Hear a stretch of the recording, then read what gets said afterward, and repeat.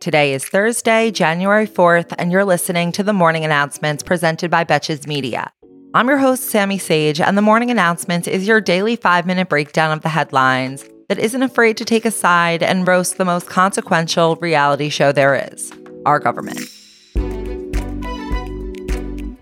The 4 times indicted former president asked the Supreme Court yesterday to overturn the ruling by the Colorado Supreme Court that bars him from the state's Republican presidential primary ballot under Section 3 of the 14th Amendment, which explicitly bars one from holding public office after they encourage, partake in, or perhaps even lead an insurrection against the federal government. Trump's lawyers have asked the court to overturn the ruling without even hearing oral arguments, while Colorado has asked the court to hear oral arguments ASAP, because Colorado's primary is March 5th, and they gotta get to the printers. Meanwhile, in Maine, Trump also requested that a state court there overturn the Secretary of State's determination to bar him from the Republican primary ballot, also on the grounds that the 14th Amendment disqualifies insurrectionists from holding federal office. In addition to that, Trump's eligibility to be president under the 14th Amendment is a question that's now facing legal challenges in at least 15 more states.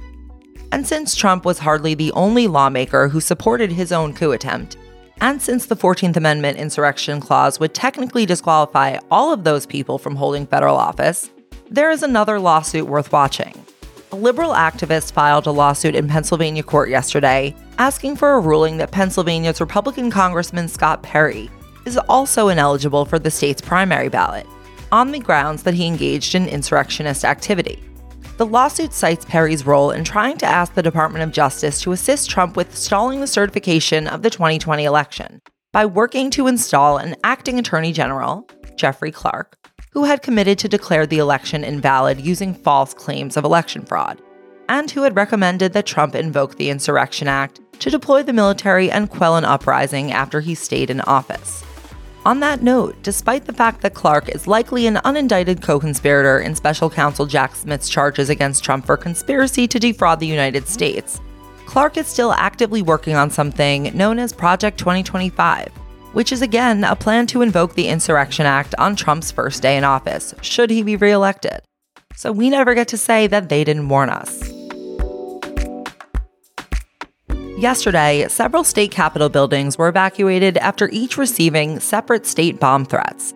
The capitals in Georgia, Kentucky, Michigan, Mississippi, and Montana closed for the rest of the day out of an abundance of caution, and the FBI made a statement that they're working to find evidence of who could have called in the threats, but that they don't have information to indicate a specific and credible threat.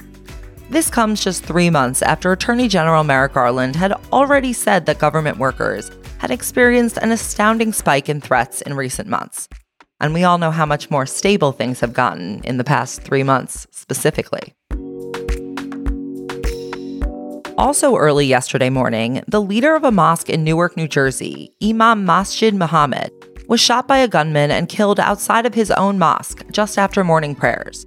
According to state officials and Governor Phil Murphy, investigators still don't know the motive behind the shooting, but they do not believe that it was motivated by racial hatred or domestic terrorism, a status that they would not normally go public with about an investigation so early, if not for the sensitivity of the situation, though they are continuing to investigate and search for the shooter. Next, we are going international. Top Hamas leader Salah Arori and his lieutenants were killed on Tuesday by Israeli missiles that were fired in Beirut, Lebanon. Arori was both the deputy political head of Hamas as well as a founder of the group's military wing, and had been a prime Hamas target for Israel even prior to October 7th, with the U.S. Treasury Department also designating him as a global terrorist in 2015 and offering $5 million for information about him. Where does one access the terrorist information bounty postings? Asking for a friend. Also yesterday, 2 roadside explosions killed at least 100 people during a memorial procession for Iran's former top general, Qasem Soleimani, who you may remember as the Iranian general whose assassination Donald Trump ordered 4 years ago. Time flies, doesn't it? Officials in Tehran blame the United States and Israel, even as international intelligence experts and analysts concluded that the attacks seem more aligned with the work of Islamist terrorist groups than with Israel. For our final story today, the long-awaited Jeffrey Epstein and Ghislaine Maxwell court documents were unsealed last night, shortly before I recorded this podcast. Nearly 200 names were mentioned in the documents, including Donald Trump, Bill Clinton, Michael Jackson, David Copperfield, and Prince Andrew. I will be back tomorrow with a full breakdown of the highlights as these documents continue to be published on a rolling basis, like how Epstein's victims found out they were admitted to school. Thank you for listening to the morning announcements presented by Betches Media.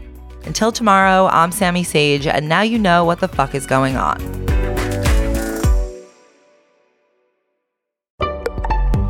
Betches.